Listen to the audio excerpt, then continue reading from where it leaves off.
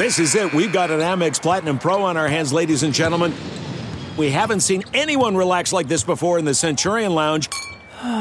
Is he connecting to complimentary Wi-Fi? Oh, my! Look at that! He is! And you will not believe where he's going next. The Amex dedicated card member entrance for the win! Unbelievable! When you get travel perks with Amex Platinum, you're part of the action. That's the powerful backing of American Express. Terms apply. Learn more at americanexpress.com/withAmex. Welcome to the Chronic Podcast with host Ralph Malbrough and featuring bloggers Andrew Juge of TheSaintsNation.com, Kevin Held of The Team Drops the Ball, and Dave Cariello of Canal Street Chronicles. This podcast is nothing but serious football talk and hardcore analysis. Bing! Take that to the bank. LB. Those are the only letters that matter because the Saints are hemorrhaging linebackers. Kevin's gonna get his horse time. Now here's your host, Ralph Malbrough. Welcome to the Chronic Podcast, sponsored by the Pelican House, 2572 City Place Court, Baton Rouge, Louisiana. Andrew, you know it. They have 136 draft beers on tap. They have big screens out the wazoo. They have a 12-screen TV that you probably went and you watched LSU play the best game they've played all year. They kicked Texas A&M's ass. You had the braised duck nachos, and it was a fantastic time. The Pelican House, 2572 City Place Court, Baton Rouge, Louisiana. They support us, so you should support them. The Pelican House, Baton Rouge, Louisiana.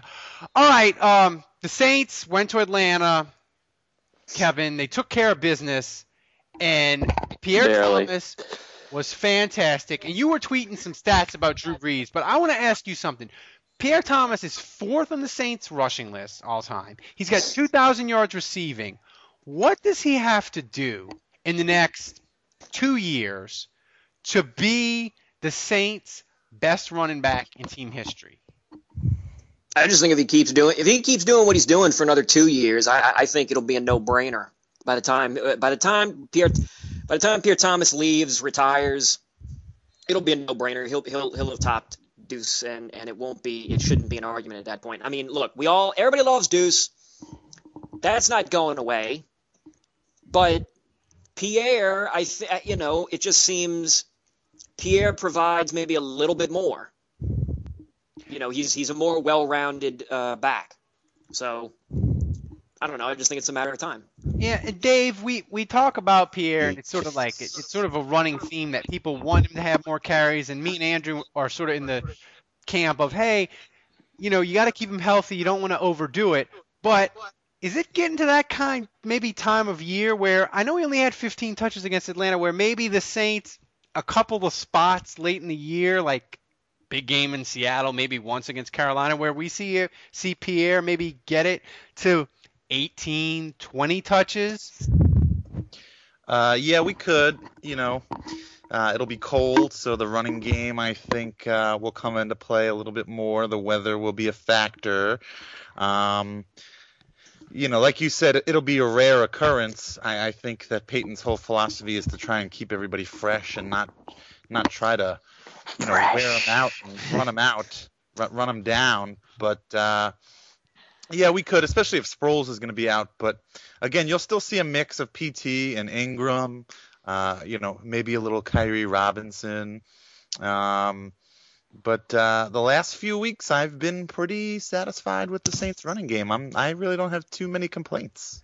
No, and we shouldn't. And Andrew, the one concern I have with the Saints, the running game has been spectacular the last 3 weeks, but Atlanta's garbage, and the Saints played 2 home games, and they haven't been good in the run game on the road except in New England, and I would argue that New England was fine with letting the Saints run the ball. They were more concerned with stopping Jimmy Graham. So going to Seattle, how confident are you in this offensive line? I don't know if confidence is the right word, but I'm certainly feeling better about it. The last few weeks have probably been their best performances. So, I feel like they're starting to peak right now. And that's a good sign. You certainly want to be peaking going into a cold weather game in Seattle against the Seahawks. So if they're ever going to play well, now's the time. And I feel like there's kind of an upward momentum with the line. So I think it's a positive. I mean, it's certainly, I would much rather be playing them now than earlier in the season when they were struggling. Yeah, and Andrew, I don't know if you actually had to book bands today or you were able to just sit around and do nothing at your job, but I did ask you to look and see and explain to the people, how can Rob Ryan protect Corey White? Because he struggled the first half against Atlanta. He got burned a little bit. He didn't give up huge plays, but he got thrown out a ton. What can the Saints do to sort of help him or protect him? And how are you feeling about him going forward? Because there's no other solution to the Saints' secondary problem at corner than for Corey White to play better. You're not finding anybody on the street that's going to fix the issue of Jabari Greer being out. Well, it's funny. I know we're doing the Twitter questions later, but Toby Paxton at Sea of Cowards basically asked this exact same question. So we'll address yours now. He's basically asking the same thing about Corey White. How does he hold up? And if they get into the playoffs, can we trust them? But I think we're going to have to see how it plays out. I don't know that Chris Carr and Rod Sweeting, who are basically behind him at this point, are people that can step in if he's not performing well and be the answer. So, I mean, the answer is going to have to come from him. It's going to have to come from Corey White, and just perform better. But he's played extremely well in the slot for the Saints this season, and now being on the outside, manned up against Atlanta, it was kind of a disaster. So the key is going to have to be rushing with 4. If the Saints can continue to do that, then they're able to bring a safety over the top, or maybe have a linebacker rub off of a receiver, and kind of have him play in a shell zone where he's behind, or he's behind the linebacker, or they can double him off the line of scrimmage. So there's different things they can do as long as they're getting pressure with 4 guys. If they're not getting pressure with 4 guys and they need to bring a 5th and 6th, that's where the man-to-man coverage becomes a necessity, and that's where Corey White can get exposed. So fortunately for him, even though he's been struggling and he struggled against Atlanta, if Junior Gillette, Cam Jordan, and Akeem Hicks can continue to beat guys with double teams and what have you, then Corey White's job in theory should be easier. Yeah. Kevin, the Saints bounty scandal was a crisis. Richie Incognito bullying Jonathan Martin is an American tragedy. A-Rod doing PEDs is all over ESPN, but the Seahawks get a player suspended for PEDs every other week, practically. They've had 7 since 2011, and no one seems to give a shit. Why is that? Because it's on the West Coast, man. East Coast bias, bro. East Coast bias. Hey, you know what? I don't give a shit I don't care if they're not covering it. All that matters is that the secondary not be able to cover Gramblor and... The spirit of performance is what defines Acura. And now it's electric. Introducing the ZDX, Acura's most powerful SUV yet. Crafted using the same formula that brought them electrified supercars and multiple IMSA championships, the ZDX has track-tested performance that packs an energy all its own. Unlock the energy and order yours at Acura.com. We're driven by the search for better. But when it comes to hiring, the best way to search for a candidate isn't to search at all. Don't search. Match. With Indeed. Leveraging over 140 million qualifications and preferences every day, Indeed's matching engine is constantly learning from your preferences. So the more you use Indeed, the better it gets. And listeners of this show will get a $75 sponsored job credit to get your jobs more visibility at Indeed.com/match. Just go to Indeed.com/match right now and support our show by saying you heard about Indeed on this podcast. Indeed.com/match. Terms and conditions apply. Need to hire? You need Indeed. And fucking Meacham and My Little Pony. That's all that matters to me. I don't give two shits if the Seattle Sun-Times doesn't cover it. I don't care. As long as their defense can't cover. Period. Well, yeah, I mean, I don't know. I mean, Dave, I mean, I just But feel like are the this- Seahawks really cheaters? Are they really cheaters, or are there ways of beating the test just worse than every other NFL team? That's true. They're just dumber. Maybe. I mean, but I mean, Dave, I feel like if John Barr is going to do a goddamn outside the lines on Mickey Loomis bugging the opposing team's sideline, I feel they should at least do an outside the lines on the Seattle Seahawks and their PED scandal. Yeah, there's probably more validity in the PED scandal than there was in the Mickey Loomis wiretapping scandal. By the way, is tonight the Steve Gleason? Tomorrow. That's tomorrow? Okay, I Yeah. just wanted to make sure I wasn't going to miss it. Yeah. But honestly, I haven't actually been paying that close attention to the whole thing, the whole Seahawks thing. I guess it hasn't blown up big enough, or I just really don't give a shit. I go with B. Well, I don't think the media is really allowed to ask questions because that's the whole deal. The players are protected. They don't have to disclose anything other than they're suspended because they failed a test, and they're not allowed to go into any details beyond that. And so the players don't have to say anything. The teams are not allowed to divulge anything, and so the media doesn't even bother asking. Yeah, I mean, shit. Didn't Scooter test positive for Adderall? Yeah. He did. Yeah, I mean, I think that there's a lot going on with every team. I mean, it's probably, unfortunately, it's probably more commonplace than we even realize. I mean, if there are this many people that get caught, and the whole Will Smith, the whole Star Caps thing. I mean, people are taking, deer antler spray, whatever it is. People are taking stuff that's questionable or known to be illegal or against the rules. But so if that many people are getting caught, I'm sure there's that many people that are also not getting caught. So, I mean, I think, it is what it is. And I don't pay too much attention to this drug shit. I just feel like it's just normal everyday NFL shit. So We just don't care. Like baseball, it's a national crisis when A-Rod does steroids. Well, with football, we just don't give a shit. Well, I mean, and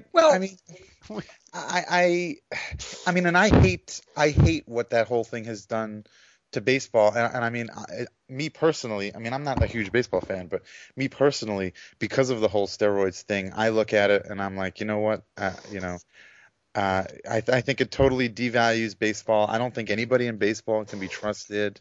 And so I look at the MLB in shame, and I mean, I just think it's ridiculous, and I think drugs are really rampant in Major League Baseball. But I don't know, for some reason I think similar things are going on in the NFL. I mean, how could it not be? I think the NFL is just it's probably more worse. competitive. It's worse. Yeah, it's I mean, worse. the NFL is more competitive than Major League Baseball, despite the fact that there's way more roster spots on an NFL team. But I mean, I'm sure that it's going on, and I hate that, and it sucks. But I just think we all have to just accept that if we want to. I mean, you have to either make a decision. Either you're just going to stop watching the NFL. If they're all doing steroids, or some of them are doing steroids, and that's a problem for you, then you have two choices. You either stop watching, or you continue to watch and just accept it. I mean, there's really no in between. But isn't that the argument against Major League Baseball too? Yeah, and that's what I'm saying, and I'm saying that I just accept it, and obviously I think we all just accept it. I mean, I hate somehow the NFL hasn't been as big a deal in the NFL because there hasn't been a huge player that's been caught. When Barry, the whole Barry Bonds thing is what blew the whole thing up in Major League Baseball, and I mean that has yet to happen. I as far as I can remember, in the NFL. I mean, it would basically be like saying, guess what? We found out that Brett Favre was taking, PEDs for his entire career, and then you have to question, well, then does he deserve to be in the Hall of Fame, and does he deserve to have the Should his record have an asterisk for most passing yards? All that kind of stuff. And that's like my biggest fear. The Drew Brees. I don't think the NFL. The way Drew Brees came back from his shoulder surgery and has been better than ever and has put up these amazing numbers. My biggest fear in life is that he gets outed and we find out that Drew Brees was taking steroids. That would be fucking heartbreaking to me. I mean, agreed. Well, agreed. I would seriously rather find out that Drew Brees runs a drug cartel in New Orleans. He might. Like I would seriously rather he be Heisenberg than find out that he's taken performance enhancers. That because seriously, at that point, I don't know what I would do. I would be utterly distraught. There would not be enough antidepressants for me. Well, you mean you just don't want him to get caught, or you? No, I don't want him. No, you realize there's probably like a 50% chance that at some point in his career Drew took something. Yeah, absolutely. I mean, absolutely, which is upsetting to me, and I don't like to think about it. Yeah, I mean. Can't we just pretend he's pure as the driven snow, for Christ's sake? I think we can, and I think we all are. But what MLB has forced us to do is to question this. I think it's forced us all. If we see somebody who is performing above and beyond what normal other players are doing, I think now it's natural for us to ask the question: well, is he doing this naturally? Well, I think the NFL. People love it so much, and it's just the records in baseball with the old white guys like Bob Costas. They care so much about the home run record. I think, for instance, if Aaron Rodgers, if they caught him next year and they're like, Aaron Rodgers is doing PDs, he got suspended. The ESPN would talk 90% of the time about what Aaron Rodgers missing 4 games is going to do to the Packers, and 10% of the time, how does this affect his Hall of Fame chances and MVP and all that? Like, that's just the way football is, I think. I just, like, the whole legacy and all that, people just, they don't care. Like, Rodney Harrison, he got busted. He's going to Canton, I think. You know? Yeah, I agree. I think football, man. I mean, I think if it was Drew or Peyton Manning or Aaron Rodgers, if it was a face of a franchise, the face of a team, then it's a huge scandal. But otherwise, I mean, you know, rosters are made of 53 players. There's 11 players on the field at a time. No one gives a shit if a random offensive lineman on the Cleveland Browns, but you test positive for steroids. You know, he'll serve his 4-game suspension, and then he'll be back on the field, and none of us will ever think about it. And that's just the reality of there's a little bit of unfairness there. Why is it a bigger deal if a player like Drew Brees or a player like Peyton Manning is convicted of using steroids versus an offensive lineman for the Cleveland Browns? What's the difference? The difference is he's a face, he's higher profile, so it's a bigger deal. So, you know, I think that's part of it too. It's not so much how many people get caught; it's who gets caught. Yeah. And I don't remember seeing long talk about PEDs in the NFL on the schedule for tonight's No, we didn't. And totally off topic, I'm into season 2 of Breaking Bad, and it's spectacular. Oh, welcome to the family. Yeah, wait till I told you had to get through the first season. I just wanted to, Kevin, I knew it was really popular like 2 years ago, but I just wanted to wait until it was done. Yeah. So. Well, I tell you what. Let me ask you this, just real quick. Was the episode that really grabbed you and said, okay, I have to watch this all the way through now? Was it the episode where he first shaves his head bald?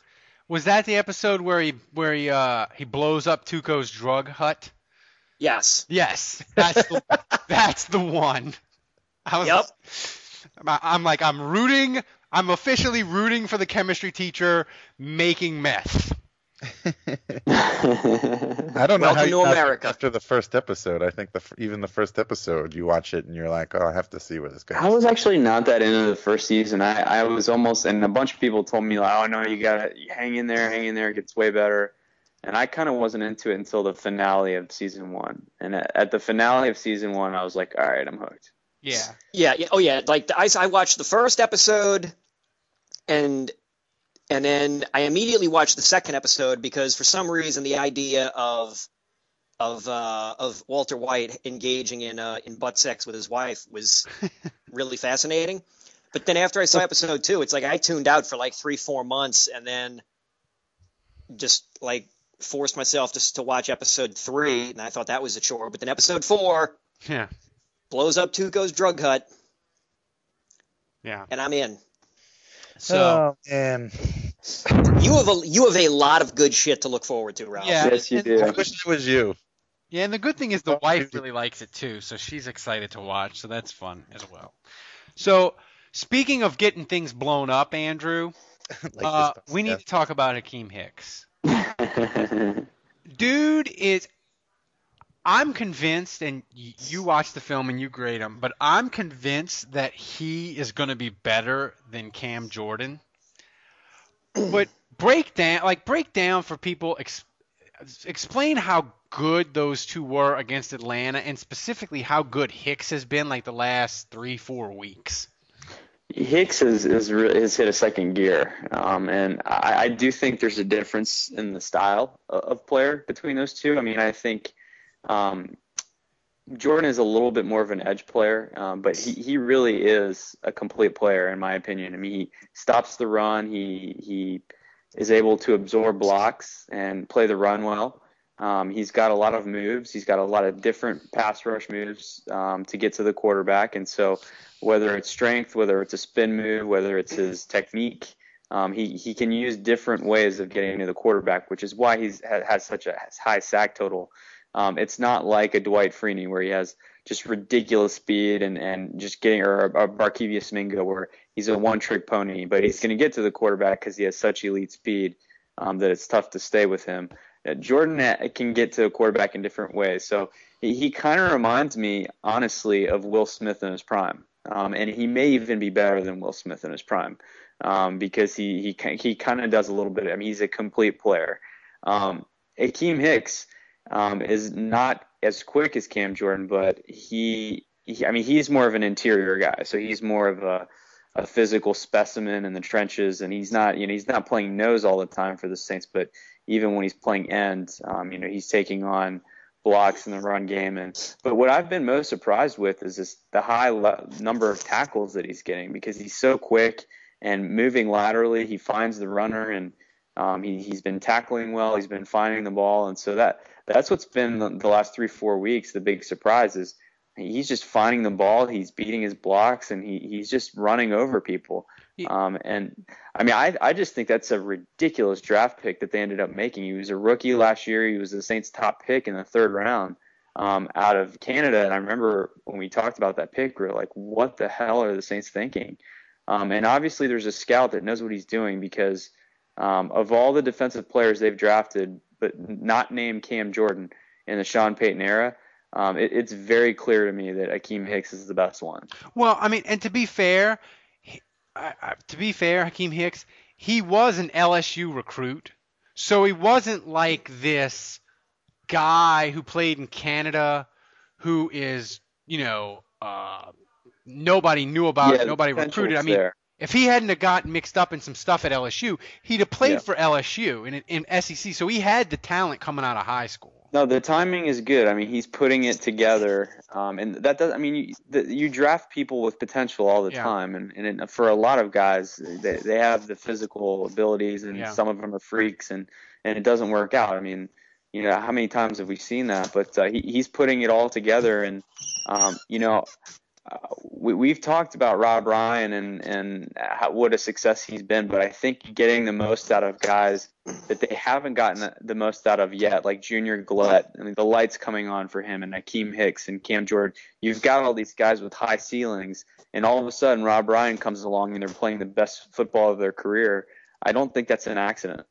Yeah, speaking of Rob Ryan, Kevin, I don't know if you saw it Thursday night, but his defensive play chart had a giant fucking smiley face on it. Well, that's nice and creepy. So could you break down possibly what that could mean? because I was completely fascinated that he had like a quarter of the laminated page was a giant smiley face. Now, I guess I didn't notice this because I was jockeying for trying to stare at things in the bar. Was the smiley face on the play card in such a way that when he held it up to his face, it looked like it was part of his face? Kinda, yeah. Okay. I don't know. I'm thinking maybe there's a little bit of sociopath or psychopath in Rob Ryan, maybe, and that's the sort of mind games that he enjoys playing. I'd like to think that maybe his pregame ritual is listening to the Talking Heads Psycho Killer over and over again. Dave, what's the odds in a dark closet? Dave, what's the odds that this week on Monday Night Football, Rob Ryan's play sheet has either a Heineken or it's gonna have the Miss Mays logo. That's what I'm gonna Miss Mays logo. That's some great product placement. which is like a ship's wheel. They've got a sign at the corner of Maple and Napoleon. And it's got like a ship's wheel and it says Miss Mays in the middle. Yeah. So that's what's going to be on there for show. That will be an entire Twitter discussion on itself in the second quarter if that happens. But Dave, the Saints are playing, I think, the biggest game in Saints history on Monday. Regular season. Okay. Regular season. They played in a fucking Super Bowl. But regular season. Crazy with this. Jesus Christ. And how many games this season have they played the most important game of their regular season? Well, no, this is the biggest game. Forget Super Bowl 44. Fucking Monday night against the Seahawks. Biggest game in Saints. Have you ever had a regular season game that's bigger than this one for the Saints? Yeah, the first time they made the playoffs came down to Week 17, didn't it? Yes, I'm sure there are quite a few big regular season games. I mean, I would say, look, if you want to argue, any game that gets you into the playoffs is a big regular season game. What's that? Any game where it's do or die Week 17, win you're in, lose you're out, is a bigger game than this. And that's happened to the Saints at least once or twice. But those teams, Andrew, I would argue, they weren't Super Bowl contenders. This Saints team is a Super Bowl contender, and this Monday night, they're either win and have control of their destiny to get the 1 seed, or they lose and it's a 50-50 shot that they're going to Green Bay as an 11-5 team and playing the 8-7-1 Packers. Right. Well, I mean, it's top 5. I'll give you that. Top 5 in Saints history, regular season. I'm willing to concede top 5. I mean, I think you could argue it if they're hosting Tampa and it's like they need to win to get the 2 or the 1 seed. You can make the argument that is maybe bigger, but I just feel like when you add in what we just discussed, make it Monday night and against a 10-1 team, I just think it's the biggest game. But Dave, is it sort of? I feel like this sort of is going to affect the whole season going forward. Either they're going to win and they're going to just coast in and get a 1 or 2 seed, or this game. I don't know. I'm rambling. Just Dave, you disagree with me. I think it's just another game. So explain yourself. Well, no, I mean explain yourself. It's Jesus. He caught you with drugs. I got it from watching you. I'm such a good host. It's a big game, obviously, and from a standings standpoint, it's obviously crucial. But I mean, if they lose, they're still going to go on, and they could still potentially get the second overall seed, and they'll still have home field. And then you never know. I mean, how often does it actually work out where the top 2 teams face each other in the NFC? Usually there's 1 or 2 teams that surprise. So up until 2006, it happened almost all the time. But since 2006, it's only happened once, and that was when the Saints played Minnesota. Right. What, they were the 1 and 2 team? Yeah. Yeah. So, I mean, there's a very good chance that the Seahawks could lose in the divisional round. They could be a dud. So, I mean, it may not even come to even if the Saints have the second seed, that's still pretty good. Yeah. That's only hurts them if they have to play the Seahawks, and they may not even have to play the Seahawks. So, but yeah, it's an important game. Obviously, in an ideal world, this would be a game to win. If they win this one, I'm okay if they want to tank one of the games to Carolina. But losing this plus a game to Carolina, or even worse too, then they're in serious trouble. But I just Googled Rob Ryan play card, and he was caught on camera with Dallas one time, and he had a picture of a sexy chick in lingerie on his play card. Oh my God. Yes. Of course he did. So the smiley face actually in comparison. I kind of like the smiley face better because the hot chick, in lingerie, that's almost expected. That's kind of a cliche. The smiley face is more creepy in my opinion. Or the Miss Mays logo, people around America would be like, "What the fuck?" Yeah, nobody would know what that is. Well, next to the hot chick is another picture, but I can't make out what it is. And there's also a fish on there. So I don't know. Obviously, I never the singing bass that you put on your wall. It's like a blue and white fish. Yeah. I mean, obviously these have some sort of meaning. I'm just not sure. Well, he does give the players an animal nickname. Like he calls Hakeem Nicks and Cam Jordan, like one of them's a shark, and I love him. He's awesome. Yeah, he's great. And the best part is the Cowboys are in total disarray. So yeah, that makes it even more enjoyable. Right. Totes. Yeah, but didn't they win? Well, the Cowboys, they won yesterday. Yeah, they're 6-5. Played the Giants. Big win. But Andrew, you can't spell elite without Eli. No, right. You can't. I thought you couldn't spell elite without Flacco. Andrew, you broke it down about how break it down. Carolina and the Saints, if they're tied after this coming week, that it kind of favors Carolina down the stretch the final month. Yeah. Well, I mean, Carolina, first of all, has 3 home games left out of 5. Saints have 2 out of 5, so advantage. They still have to play each other. So assuming they split, those games would potentially cancel themselves out. But the Saints, the nice thing is, as long as they don't lose that Week 17 game to Tampa, that's actually a critical game. Saints have to win that one. But assuming they win that, they could lose to Seattle. They could split with Carolina. And as long as they win the other 3, the other 2, so St. Louis and Tampa, as long as they win those 2, they could split with Carolina and lose to Seattle, and they would have the second seed because they're 3 games ahead of the 3rd seed. So the 3rd seed could not catch them, and they would own the tiebreaker over the Panthers, even if the Panthers won out, with the exception of the split in that situation. Yeah, and as Kevin, I'm sure, will tell us, if you can't go on the road and beat Kellen Clemens, then fuck, you don't deserve to have a bye. Am I right, Held? Basically, yes. But the challenge is, so Carolina's schedule is weak with the exception of the 2 Saints games, and Seattle's schedule is even weaker. So based on that, I think the Saints could easily win this game against Seattle and still not get the top seed, because then they would just be tied with Seattle and own the tiebreaker in records.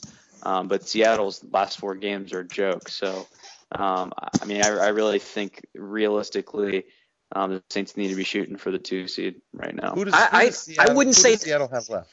I've got the schedule in front of me. Who do they have left? I wouldn't say total jokes. Cupcake, man. Cupcake. Well, we'll let Ralph and Dave hear it. After the Saints, it's at San Francisco, then at New York to play the Giants. They host the Cardinals, and then they host the Rams. The Cardinals both the Cardinals and the Rams are sort of getting their shit together here. It's true, but I just think Seattle will dump truck them at home. Both of them. Seattle lost to the Cardinals already this season, didn't they? No. The Cardinals are awful. I know they played decent on Sunday, but don't forget what we saw in New Orleans. Well, that's a lot. But the thing is, their defense is really good. The problem for them is Carson Palmer. Yeah, they have to mitigate his shittiness, but he's been okay the last couple weeks. It's true. I mean, I'm Didn't not. Seattle lose to Houston? Who did they lose to? Who? Seattle. Seattle lost to the Colts. Yeah. Yeah, that's it. But here's the thing: the Rams lost to who just lost to who? The Colts lost this week. Yeah, the Colts got blown out by somebody. The Colts are a fraud. Yeah, exactly. The Colts got blown out by the Arizona Cardinals. Yeah. Right. Cardinals beat the Colts, and the Colts beat the Seahawks. So the team that I think might be a fraud is San Francisco because they can't throw the ball, and they're struggling with the Redskins. Well, but wait a second. But my point, when the Seahawks came to St. Louis, the game ended up being 14-9. It was a hideous game to have on at the same time as trying to watch the Saints game. But the Rams were still in the game. The Rams were making a final drive to try and win the damn game, and then they just blew it in typical mediocre they sacked fashion. Russell Wilson like 8 times. Right. So the Rams, I'm gonna say it right now. Either the Rams or the Cardinals is going to end up beating Seattle. I hope so. That'd be amazing. So that honestly, the two Carolina games are more important than the Seattle game. What? Because I feel like the difference between a 1 or a 2 seed, obviously you would love to host that NFC Championship game, but even if you win your divisional playoff game, you don't know if the 1 seed is going to win or lose. So the difference between the 1 and 2 seed I think is not as big of a difference as being a 2 versus a 5, where if you're a 5 seed, you've got to go on the road and win 3 straight games to get to the Super Bowl, all on the road. So, I mean, if you're looking at it that way, I just feel like getting the 2 seed, if you're the Saints, that's got to be priority. If you need to manage who you're resting, who you're playing on Monday night versus on a short week coming from the West Coast and being ready for that Carolina game at home, I think if you need to hedge your bets in terms of who sits, who plays, who gets limited snaps so that they're healthy and fresh for the next one, I think you've got to take the Carolina game a lot more seriously. Well, Andrew, do you think they did that? I feel like they rolled the dice and managed a little against Atlanta. I feel like Sproles and Jari Evans, I felt like if it would have been a must-win Week 17, I feel like both of those guys would have tried to go. And yet they didn't against Atlanta, and the Saints won, so they got away with it. So, do you think I don't think they'd do that against Seattle, though. Yeah, I think it's a catch-22 because they have 11 days off, so it's the guys should be pretty fresh. I mean, even the guys they sat should be feeling pretty good with the time they've had to recover.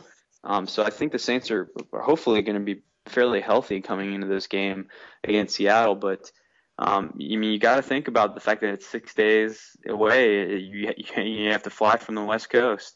That's a tough trip. It's not ideal. I mean, it's less time to prepare than you would want. You get a little extra time because the game's flexed. Yeah, I mean, it's flexed, but look, Carolina's going to win. I mean, I think we all know they're going to beat Tampa this week. I'd be shocked if Tampa were able to save Greg Schiano's job tour continues. Well, I mean, they play the games for a reason, so you never know. But I'm fairly confident Carolina's going to take that game, and so if the Saints lose to Seattle, they'll be tied, and if the Saints are able to win, they'll still only be a game up. So the Carolina game, I mean, I don't want to look a week ahead. Obviously, this game against Seattle is huge, but if I had to pick between the two, I want the Saints to win the Carolina game. You got to win the division first before you can start worrying about where you're seated. Dave, what do you think is before we get to previewing the Seattle game, what do you think is the Saints their final 2013 record? If I gave you $100 and I said go to Vegas and put money on the number of 14-2. Yeah, 14-2 would be cool. No, I'm gonna say 12-4. 12-4 and the second seed then? Yep. I would, if you offered that to me right now, I would take it. And I think the Seahawks, they'll probably be maybe 13-3. Yeah. Kevin, do you think 13-3 sounds about right? I think 12-4. Sorry. Oh no. I say 13-3 for the Saints. I say 13-3 for Seattle, and I think the Saints win against Seattle, and by that they get the 1 seed. Yes. So That would be sweet. that means That would be amazing. So who's the one loss? One of them to Carolina? Yeah. Yeah, and that means you play it out at the last week. You probably wouldn't be resting people because Right. in the NFL now they make everybody play at the same time, so Seattle and the Saints wouldn't know the outcome to where they could rest people. Right. That would be pretty sweet. I say Exciting stuff. I got my playoff ticket invoice email today. The playoff ticket invoice, which brings up a question that I forgot to ask last week.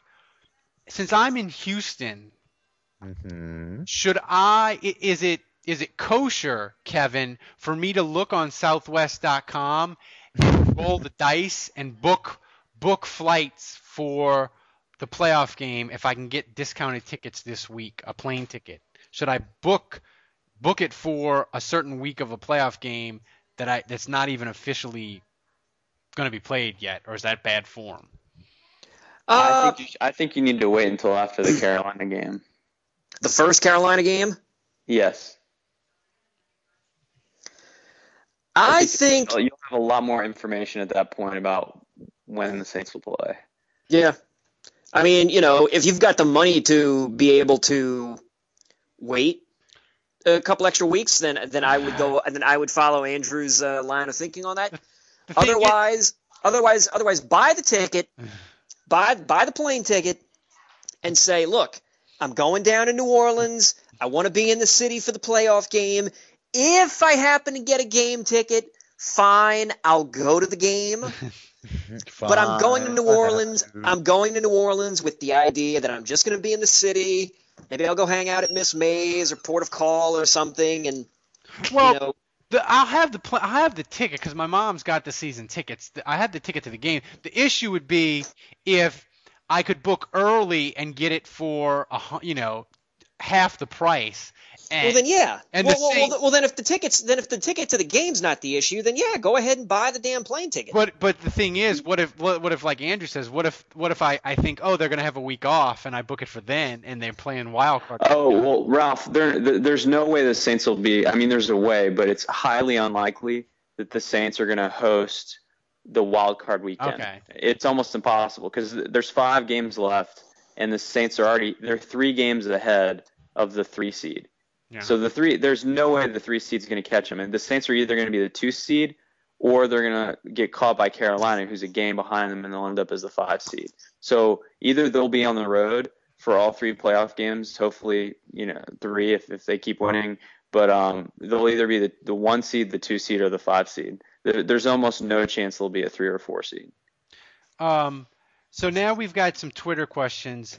Dave, I've got a shitload. I've got a few, but Super Deformed, he tweeted out the chronic days of Christmas, and he did like 4 tweets of lyrics, which are pretty good. But the first question I've got, and I'm not a weatherman, so if anybody. Wait, what were the lyrics? The lyrics are Kevin washes the washing, Dave's mic is broken, Ralph being negative. That's his one tweet so far.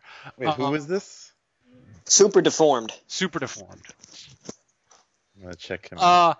First question was how big is the weather? And that's from Dylan Federico. Kevin, I'll shoot that one to you. How much is a concern is the weather? Pretty big. I mean, the Sunday night game was everybody's saying was decided by the wind. So if it's windy as shit, then I could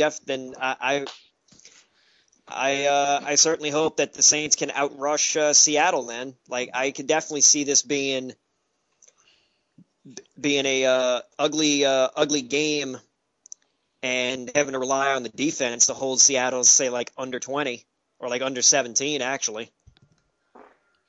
I think that's doable. But Dave, what questions do you have? Oh shit! I just got away from. All right. Well, yeah. So, Super Deformed had a few good ones, and so did at Jumpled F Chop Fitzgerald. So yeah, F Chop Fitzgerald says Pete Carroll, Jim Harbaugh, Greg Schiano, fuck, marry, kill. Let's see. That Kevin, sounds like you're a gonna go Kevin. first. Go ahead. Let's see. Yeah. Marry. Let's see. God. Fuck, marry, kill. I would kill Schiano. Yeah. I agree. Oh God. That's it. You don't want to fuck or marry anybody that's left. No. I'm going to answer the question because I it's easy to just say, to hell with him. God. I'm assuming the fuck is a one-time thing. Yes. Sure. Okay, then if that's the case, I would say fuck Jim Harbaugh, because he strikes me as the kind of fella that would be a really good hate fuck. And I would say marry Pete Carroll, because positive. One, he's positive, he's upbeat. You're in Seattle. It's a nice city. There's fun stuff to do, and because he is a duplicitous little shit, you'd probably be in an open marriage with him anyway. So you could go and do whatever you wanted on the side. Truther too, so you could talk politics. Oh, really? Fuck! God! All right. Yeah, man, that really just ruined my whole thing. Dave, Andrew, do you have... It's like I don't even know you anymore, Pete Carroll. I got some Twitter cues. Let's see.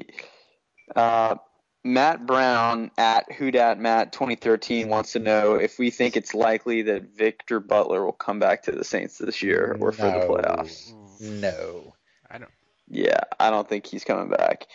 Ryan Berger, so he's only got like 3 weeks or something, and then they have to like make a decision on him, don't they? Yeah, I don't think there's any way. Yeah. Brian Berger at Boat Rich wants to know who we think is the best Saints player on Twitter.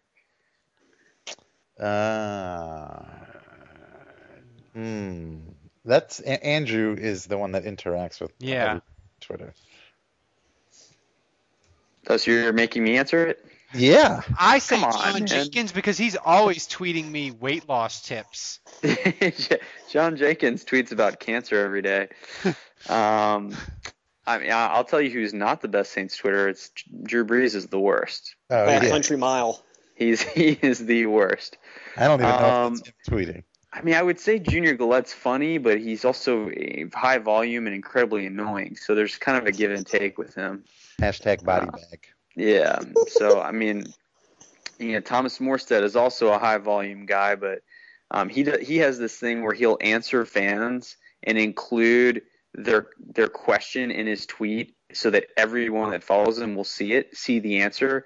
I don't understand why he can't just respond to those questions individually. And I don't really care what his answer is to someone's individual question. So this is a side question related to Twitter. Kevin, what are the odds that eventually a player is going to tell someone, like their assistant or something, hey, assistant, when I have awesome plays during the game, I want you to tweet out like you're me during the game. What player would be the most likely to be the first to start doing that? Kenny Stills. It doesn't matter for the Saints or anybody. Hell, If we're saying Saints players, I would say Kenny Stills.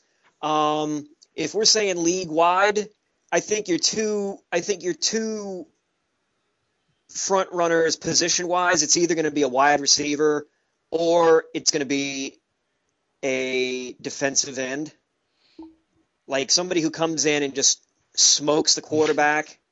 I could definitely see him being like, look, anytime you see me get a sack, anytime you see me knock the quarterback on his ass, just send out one of these 5 or 6 pre-written tweets, and we'll go from there. This is a good question for Kevin. Kevin, if this is from Lynn Morton at Houdat DC, if the Saints beat Seattle, what reason will the chattering class use to keep us from getting our due? They'll be too busy talking about Pete Carroll being a truther. I mean, Jesus Christ, Pete. God damn, go hang out with Oliver Stone, for fuck's sake. Good Lord. And maybe invite Spike Lee over, too, and the 3 of you assholes can just chat up about a bunch of stupid shit. He went unbelievable. Unbelievable. They had a general out at the Seahawks practice, and Pete Carroll got him in the office and was grilling him about 9/11. God. Which I found fantastic. I would enjoy cheating on Pete Carroll. I would really enjoy cheating on Pete Carroll. God. Talk about a loveless marriage. I think what it would be, Andrew, if to not give the Saints their due, is if Seattle would shit the bed with turnovers, or there would be a horrifically bad call that they would still say Seattle is better. And Drew Brees is still soft. Yeah, exactly. Yeah, the only reason I really want to win this game, I mean, the implications are huge. You want to control your own destiny for the first seed. I mean, there's so many reasons. But more than any, there's been this whole Russell Wilson is like Drew Brees thing. And just because they're both short, when the 2 players couldn't be more different in the style of quarterback they are. Yes, they're both short, but otherwise the similarities, in my opinion, stop there with the way they play the game. But this whole Russell Wilson has never lost at home. This whole it's impossible to win in Seattle. This whole it's the loudest place. It's clearly much louder than the Superdome in Louisiana. Wank. That. Based on that, I just want to go in there and dump truck those fuckers and shut everyone up. Dave, how awesome would it be if the Saints win in Seattle That'd be real nice. Shaft ESPN just like they shafted the NFL Network and don't have any players on set after? Wouldn't surprise me if they did. In fact, it would probably be even sweeter since the stage would be bigger and the game would be more important. Yeah, I like it. I like the move. What the hell? Let's be difficult. Let's be ornery.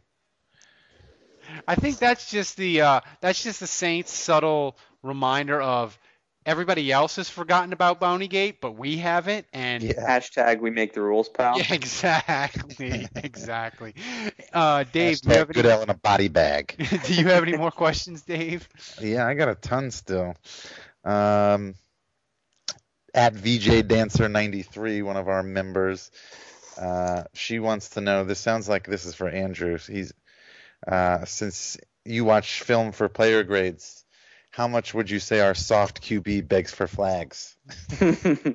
I actually think from a whining standpoint, he's one of the lesser of the agreed. evils. I mean, Tom Brady, I think, is the worst. I mean, constantly whining for flags. I feel like the run-heavy quarterbacks like Cam Newton, RG3, are guys that are often clamoring, whining for flags.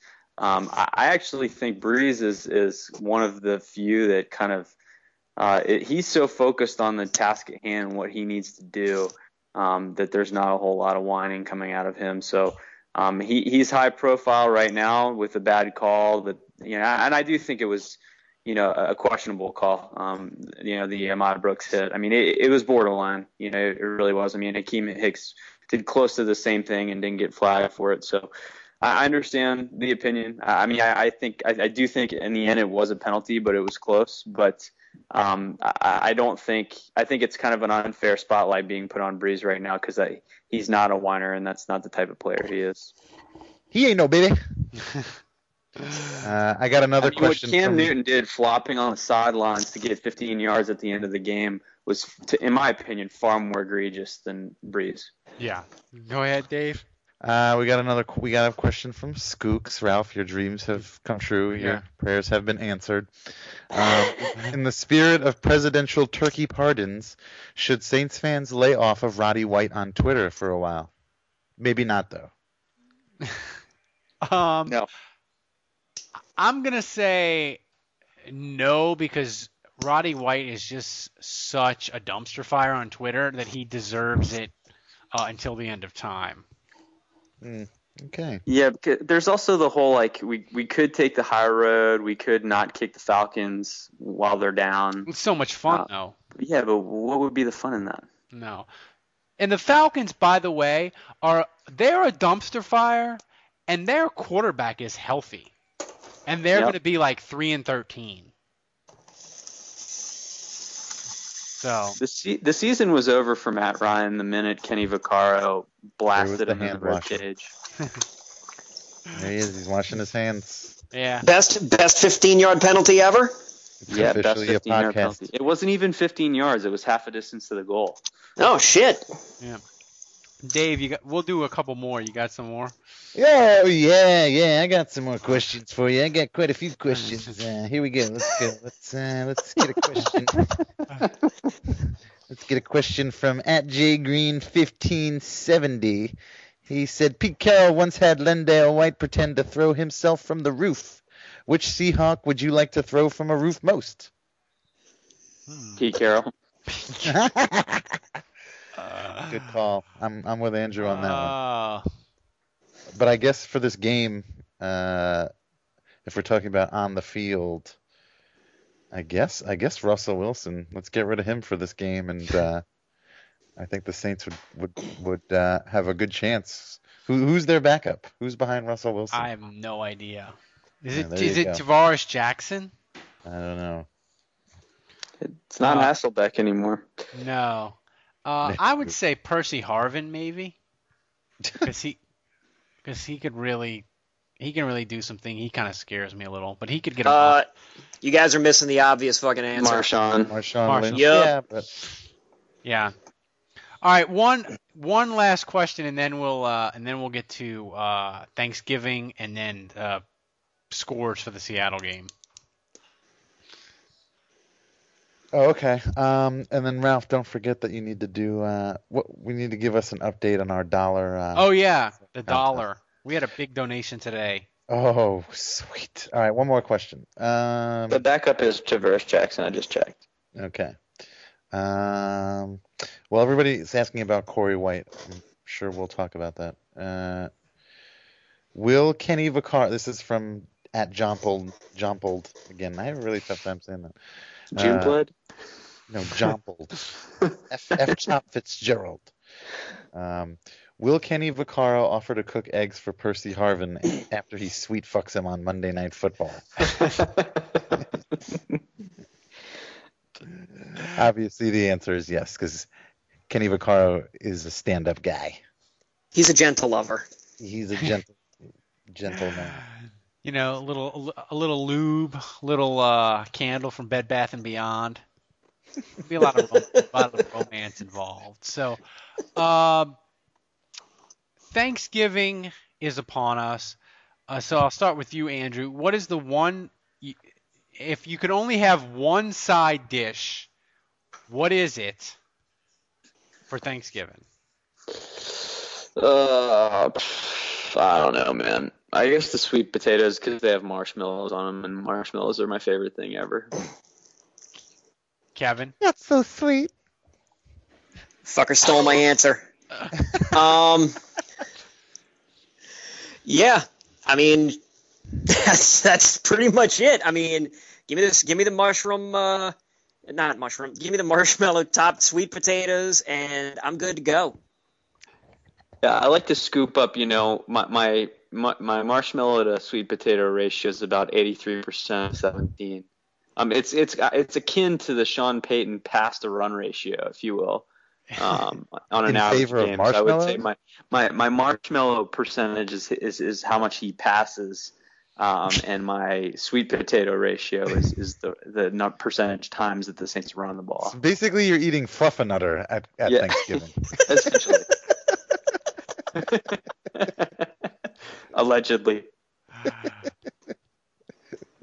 I'm a rice dressing guy. That's my favorite thing that I make, and it's my father-in-law makes a mean oyster dressing, which is to die for. Yeah. Dave? I mean, if there's like a fresh cranberry sauce, not like the one that's like shaped like the can came in. Cranberry sauce. Yeah, that sometimes that's good. That's always sweet and refreshing. But otherwise, I would say stuffing. I like a good stuffing. What? Your mom. Says the Tulane fan. Wah, wah, wah. Is that gonna make the intro? It might. I mean, that's got to. Oh, I need to do that this weekend. Do another intro. I'm gonna start with the Thanksgiving traditional side that you secretly hate, and this will probably get me shunned by Juge, but I don't like oyster dressing. Oh, come on. And that's mine. No, it's not. Like I know that makes me a bad Louisianian or whatever, but that's the one I do not like. So, Andrew, what side do you not like that makes you less of an American? I've just never liked turkey. It's not a side dish, but I'm just not a huge fan in general of turkey. So yeah, I feel like that's about as un-American as it gets. Pretty much. Not a big fan of the cranberry sauce. You burn American flags during Thanksgiving too. Pretty much. Al-Qaeda. Kevin, do you hate turkey, or there's something else about Thanksgiving that you don't? No, I mean, I guess I've had too much experiences with dried out turkey.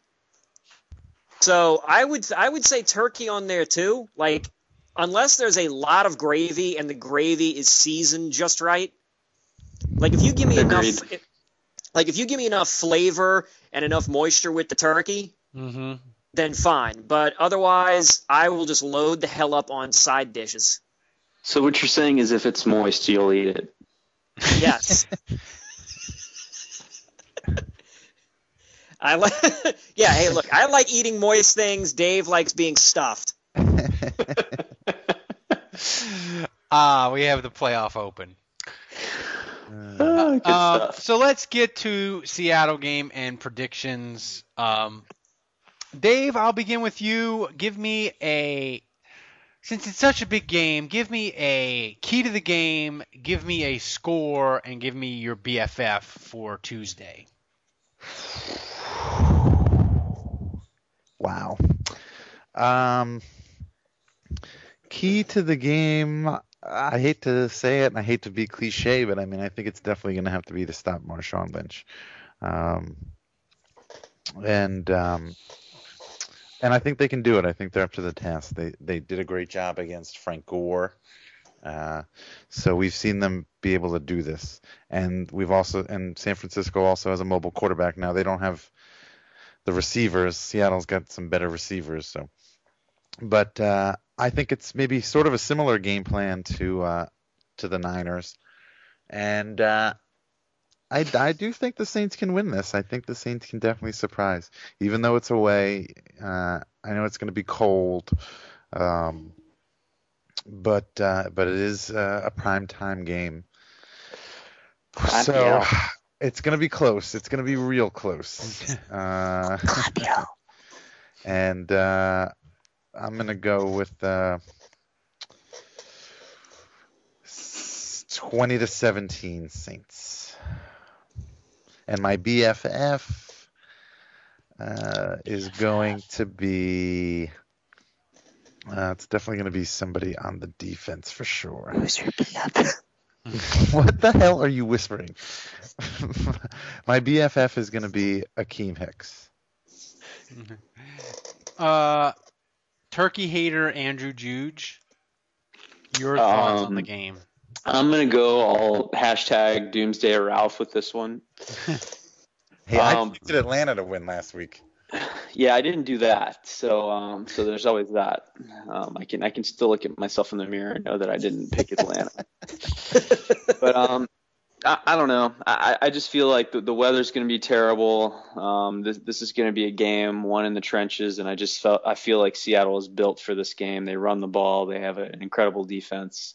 Saints have a good defense too, but I don't feel like they're more about rushing the passer, good in coverage, that kind of thing. So I think this is just a game that the Saints aren't really built to win. If the weather cooperates and there's not a bunch of precipitation and they can take the crowd out of it early. I mean, I'm certainly not saying they're not capable of winning, but I'm gonna pick Seattle in a similar score to Dave.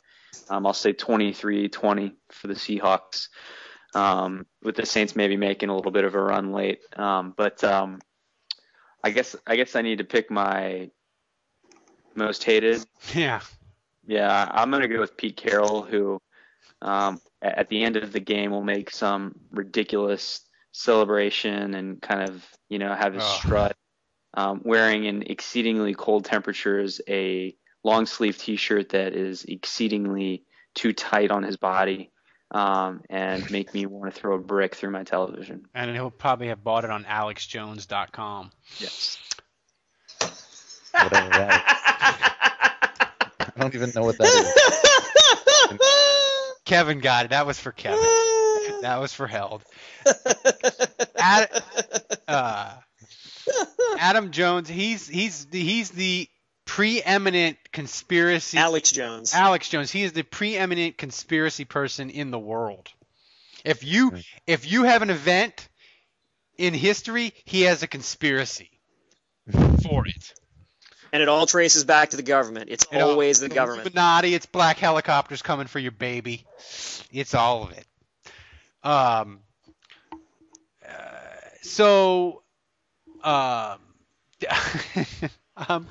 completely lost. Kevin, your prediction on the game? 24-20 Saints. I say. I'm gonna say. Here's something I'm gonna say. I'm gonna say Drew Brees throws for under 200 yards. I'm going to say Russell Wilson throws for under 200 yards. And this game's going to be won. Take that to the bank. Yeah. I'm going to say that the Saints combine for over 200 rushing yards. Whoa. And let's see, my BFF. Don't tell me you're going to say Mark Ingram. Booyah. No, you know what? I've been on it. Look, Lance Moore didn't do it. Even though I thought it would be Lance Moore's time, but I'm going to keep this tradition going, and I'm going to say Corey White does it either causes a turnover or gets a key interception late in the game. I'm going to say Corey White. I am going to, and granted, I've been horrible at predicting Saints games, although I've been good against the spread. I know. I can't believe you didn't pick Keontae Dawson last week. Seriously. Who didn't see that coming? I know. I've been pretty good against the spread with the Saints, but not picking the winner of the game. But I'm gonna say it's gonna be 16-14 Saints, and the weather conditions are gonna be beyond shitty, and the Saints are gonna win anyway. And John Gruden is gonna have the following. He's gonna say the following about Hakeem Nicks. He's gonna say, "This guy, Hakeem Hicks, he played in Canada, Mike. That's like a different country. He is a Gruden grinder." And Hicks is going to have 3.5 sacks. And on Tuesday, America is going to go, holy fucking shit, that Saints defense is good. They won in a fucking monsoon. How is anybody going to beat them in the dome? And that's going to be the score, 16. But will it be as awesome as you mispronouncing Akeem Hicks 3 consecutive times while making that prediction? No, it won't be. And I remain undefeated at pronouncing names. I am Buddy D. If Buddy D and Hap Glaudy had a love child, it would have been me. So, Dave, what do you have in Canal Chronicles this week? I have no idea. There's nothing in the queue, so it's going to be this podcast, and no idea what else is coming up. Is Uptown Murph writing for you again yet? He is not. He has not come back. Well, then I'm not reading. And of course, John Oliver is going to have his song. I'll have to mention that again. I don't know what he's going to come up with Seattle. I can't think of any songs that have Seattle in the title. Maybe it'll be like Pearl Jam or Nirvana or something. Andrew, you have your grades, and they're no fun if you don't sneak in a grade that's terrible that I can yell at you for. You keep telling me this every week, and you've yet to disagree with anything I've graded. I know, it's no fun. Goddammit, can't you just drop like Jimmy Graham, like give him a C+ and say his inline blocking is terrible? Maybe we should just all agree that my grades just aren't that fun. No. Yeah. So, what do you have on Saints Nation this week? Yeah, nothing. I don't really know. I guess I'm gonna kind of have to wing it. The whole Thursday night Falcons thing kind of screwed me up because now there's a wide open week. I'm sure Dave is dealing with similar issues. Yeah. There's a lot more pulling out of your ass technique as a blogger that needs to be used this week because, during the season you kind of have like your Monday post game, Tuesday grades, or, early in the week you have the podcast. But it's kind of been thrown, a wrench has been thrown in that this week. So I want to thank the NFL, the schedule makers, for making my life complicated. But I'm sure I'll come up with some decent content for all you fuckers to read. And Kevin, are you going to have a power rankings before 2014? We'll see. I've actually been in a pretty jovial mood since finding out that the Saints Carolina game got bumped to prime time. So that now frees me up to go. That now frees me up to go to a wrestling seminar during the day. Oh, What wrestling seminar, Kevin? What do they teach at a wrestling seminar? Ring psychology. All right. I'm serious. Like ring psychology. I know you are. That's what's certain. Some moves. Are you guys going to be? I'm going to be at the Carolina game. You guys going? Of course, I'm going. Ralph, are you going to be there? I am going to be there. We'll have to meet up. So pregame beer in the Champion Square. Down. Yeah.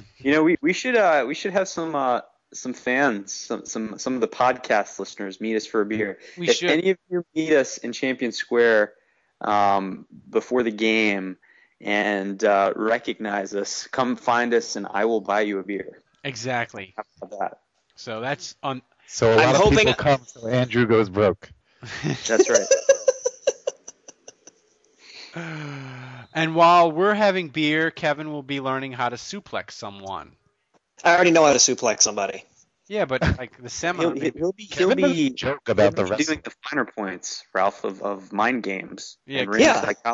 He'll learn. Yeah. Hey, look, man, you don't wake up and you're Ric Flair. You gotta work at it. Woo! Right. It's not just chops in the corner and saying woo. There's a lot of presentation. There's ways of saying things. Pretty much just hanging out in the corner going woo. Yeah. I mean, I feel like Carroll actually has the Ric Flair strut going. You can't just put on a hat and become Jimmy Hart. A hat? Doesn't he wear a cowboy hat, Jimmy Hart? No. I got my wrestler. Are you thinking Ted DiBiase? Ted DiBiase? Ted DiBiase never wore a fucking cowboy hat. Can I just put a snake in a bag and be Jake the Snake Roberts? That would be great, actually. Yeah. How bad are the Redskins, by the way? My God, why couldn't we play them this year instead of last year? Yeah, the Redskins are the funny thing about the Redskins, they're atrocious and they don't even have a number 1 pick next year. So the Rams are going to have a top 5 pick probably. So fantastic, good times for Kevin. So all right, so give us an update on the dollar.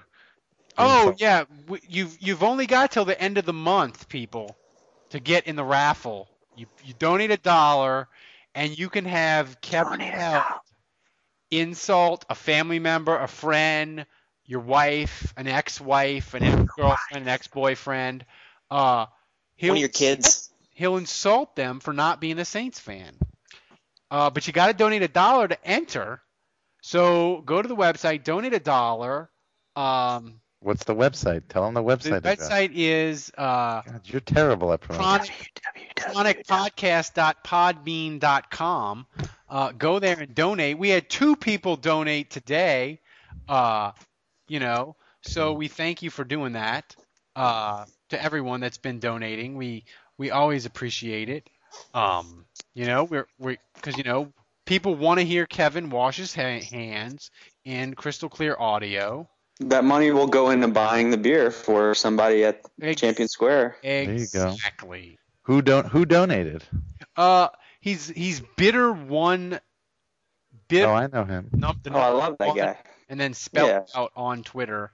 Yeah, Bitter One is a good follow. I recommend. He donated because he likes to troll opposing fans too. He's a good one. He's good. He's not like a troll master like the Angry Hoodat, but he's pretty good. But, yeah, agreed. I mean, the Angry Hoodat he trolls and he just does not give a fuck.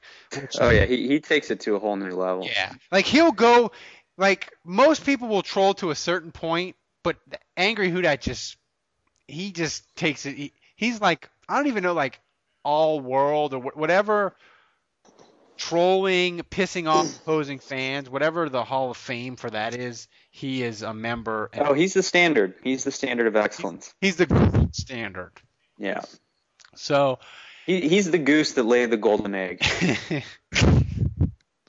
All right. So Bitter One and who else? Someone named Denise donated. She donated $5. Well, oh, thanks, Denise. Nice. So. Hey, we got female listeners. We do. Yeah, we got female listeners. People actually love us. What's going on here? They what kind of big deal? They love us. People. They whenever they donate, they're like, yeah, you're. I listen to you on my morning drive, or I listen to you taking a dump. So. Whatever gets you through the night. So it's funny because it's true. It's an honor that we can share your dumping experience with you. Exactly. So don't forget to wipe. So me and Held may or may not have a post game show depending on if we get approved for Blog Talk Radio through SB Nation's new program. So we may have a big fun post game show post Seattle, depending, but we'll let you know, of course. So I guess on that note, for our fearless leader Dave, for Andrew, and for Kevin,